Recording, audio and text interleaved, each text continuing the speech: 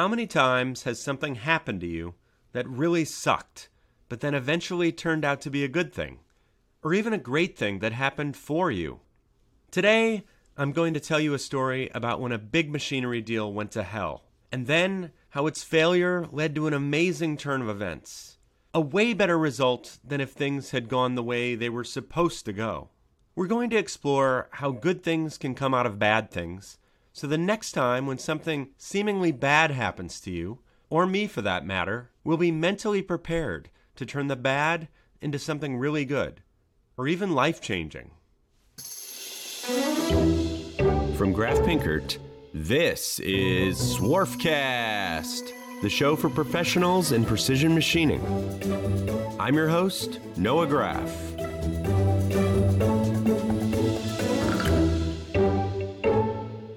As listeners of this podcast know, my family company, Graf Pinkert, has been buying and selling used machine tools all over the world for the last 80 years. Every day while selling machinery, we talk to owners of machining companies who tell us they want to expand their business through acquisition. We also encounter a lot of owners of companies who are ready to exit but don't have successors.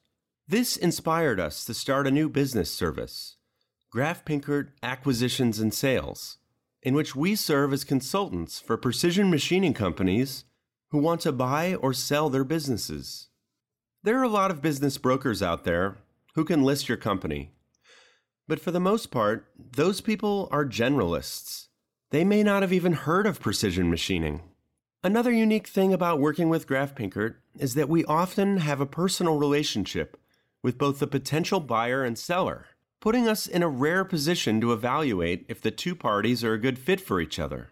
Go to grafpinkert.com to contact us for a consultation to see if your sales or acquisitions needs are a good fit for our services. Mention this podcast and we will give you a free tabletop valuation of your company's equipment. Click on the link in the show notes. Spring of 2017, I met up in Stuttgart, Germany, with Rogério, a Brazilian customer, to hopefully broker him an Index MS42 manufactured 1999. For those who don't know, Indexes are the Mercedes-Benz of CNC multi-spindle screw machines.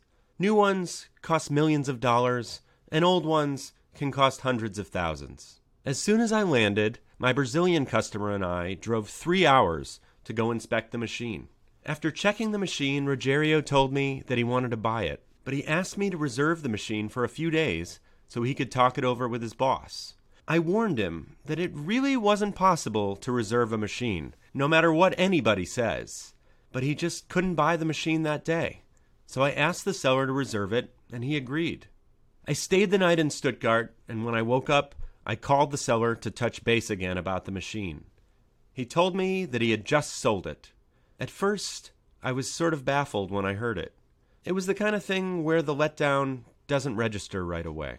Then I hung up and yelled some 4-letter words as the disappointment set in. I laid in my hotel room bed, thinking about what to do next. I had planned the trip to have some extra time available in Europe, something I always used to do when I traveled internationally, just in case various serendipitous occurrences pop up. It's something you do during the period of your life when you travel to cool places and don't have any children waiting back home. I had flown across the Atlantic to close a very nice deal that disappeared less than 24 hours after I had arrived. But still, I wanted the trip to count for something. Lying in bed, I thought about who I knew in Europe who might have machines for sale. I called one of my best customers in Barcelona, Spain. I figured I might as well first try calling a destination where I love to go. I asked him if his company had any machines for sale. He told me they had 3 Index MS42s that were around the same vintage as the one in Germany that had gotten away from me. That morning, I got on a plane to Barcelona to check them out. The machines were in good working condition, and my Brazilian customer was interested, but he couldn't fly back to inspect the machines for several weeks, so I went back to Chicago in the meantime. 3 weeks later, my customer was ready to meet me in Spain. As luck would have it, my girlfriend and future wife, Stephanie, had just lost her job a few days before. She disliked the job, but she still felt rotten about being let go, and didn't have any new options lined up. The bright side was that now she had free time, so I asked her to come with me on the trip. We would make the trip half business and half vacation. Stephanie and I met up with Rogerio in Barcelona. We all went out to dinner and had a great time. He's a great guy. A few years later, I interviewed him for this podcast. Okay, back to the deal. Instead of selling Rogerio one Index MS-42C machine, I sold him two MS-42Cs. We made a much better deal than I would have if the original deal had gone right. Rogerio got two machines rather than just one, and he received a day of free training from the company selling the machines. Stephanie and I enjoyed several wonderful days in Barcelona. Then we drove through Basque Country, visiting various machining companies, ending our road trip in San Sebastian, which may be the most romantic place we've ever seen. While we were traveling around Spain, a guy from the Netherlands called Graf Pinkert looking for a very rare model of multi-spindle screw machine. He wanted two Schutte SF20 chuckers. I quickly remembered that I had a dealer friend in Milan, Italy, who owned two of those exact machines because I had visited him several times. There are just a few Schuttes configured like this in the world, so they stuck in my brain. Those machines had probably been sitting in my friend's warehouse for 20 years. Stephanie and I caught a plane to Milan, and I sold those machines to the Dutchman on the spot. It was really satisfying to connect the dots around the world that I had created from years of treasure hunting. Graf Pinkert has done many deals over the years with this Italian dealer, but there were several times I had been to his warehouse and never bought anything. Now those visits had paid off. Everybody asked me when we got back why I hadn't asked Stephanie to marry me on the trip. It truly would have been a perfect conclusion to this serendipitous fairy tale, but I just wasn't ready to do it yet. However, we later did refer to this trip as our first honeymoon. I can imagine what many folks now are thinking. Great story, Noah, but nothing that bad happened to you. Big whoop. Your customer didn't buy a machine and you wasted some time and money, and your wife didn't like her job anyway. This is true. But the same concepts that I used to bring about the serendipity in this story can be applied to bigger problems, to make those problems turn out to be a good thing in the end. So let's analyze what happened in my story. I'm giving you a caveat before I go any further. These concepts I'm going to talk about apply to having the right mindset. They're a struggle to execute, and I'm not claiming to have mastered them. I think that I'm okay at them. Often, I feel stuck like most people out there. And I'm sure that many of you out there have had to deal with a lot bigger problems than I've ever had. On the flip side, when you're not dealing with horrible problems, just moderate problems, you can think about them rationally. Problems become puzzles. That's my first principle. I don't have problems, I have puzzles. I stole that beautiful saying from the great music producer Quincy Jones. I read it to myself in the morning before I write out my schedule in an effort to put my head in a rational place. If you learn to look at all problems as puzzles, like you would in lower stakes situations, then when you're truly in a bad situation, you hopefully can take the same rational approach. Just telling myself, I don't have problems, I have puzzles, calms me down when a situation is stressing me out. Then it puts me in a mindset where I can analyze things and figure out a creative solution.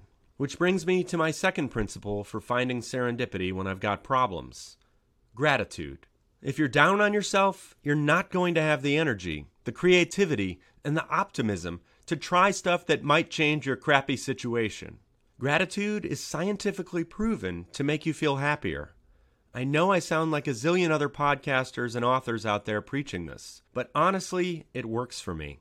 I dictate my gratitude list into my phone in the morning almost daily. If you're feeling really down, try writing or recording a gratitude list.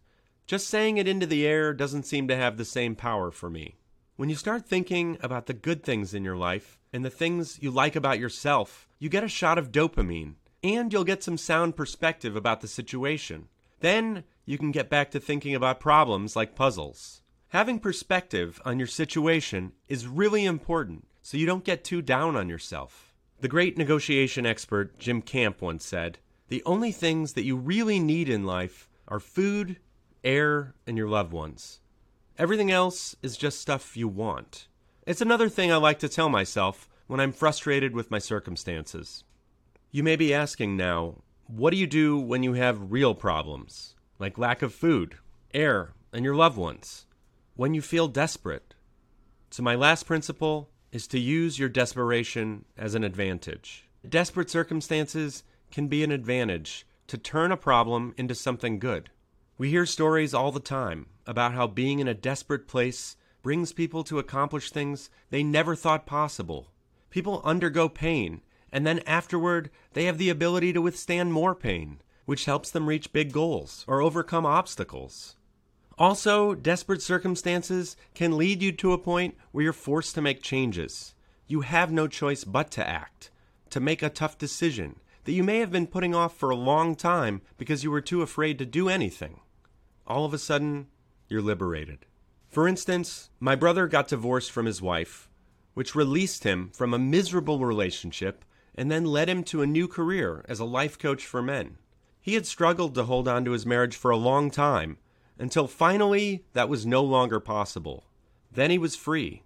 And if you ask him now about how he feels about his failed marriage, he says he's grateful because he wouldn't be in such a great place today had it not ended.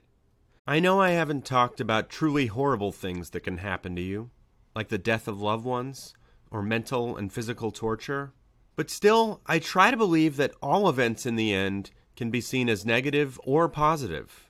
It may take a long time to see the positive effects that come out of tragedies, but they do happen often. So remember, the next time things don't go right for you, having the right mindset has the power to turn something bad into something great. See your problems as puzzles. Stay grateful and use difficult circumstances to your advantage. It's a choice for us to decide how things turn out to be.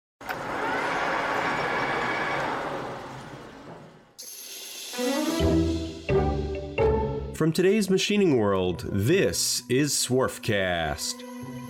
If you like this podcast, please subscribe to the show on your favorite app and give us a 5-star rating and a review. And don't forget to tell your friends about it. Follow us on Facebook, Instagram, and todaysmachiningworld.com to join our mailing list, read episode summaries, and watch extended interview videos.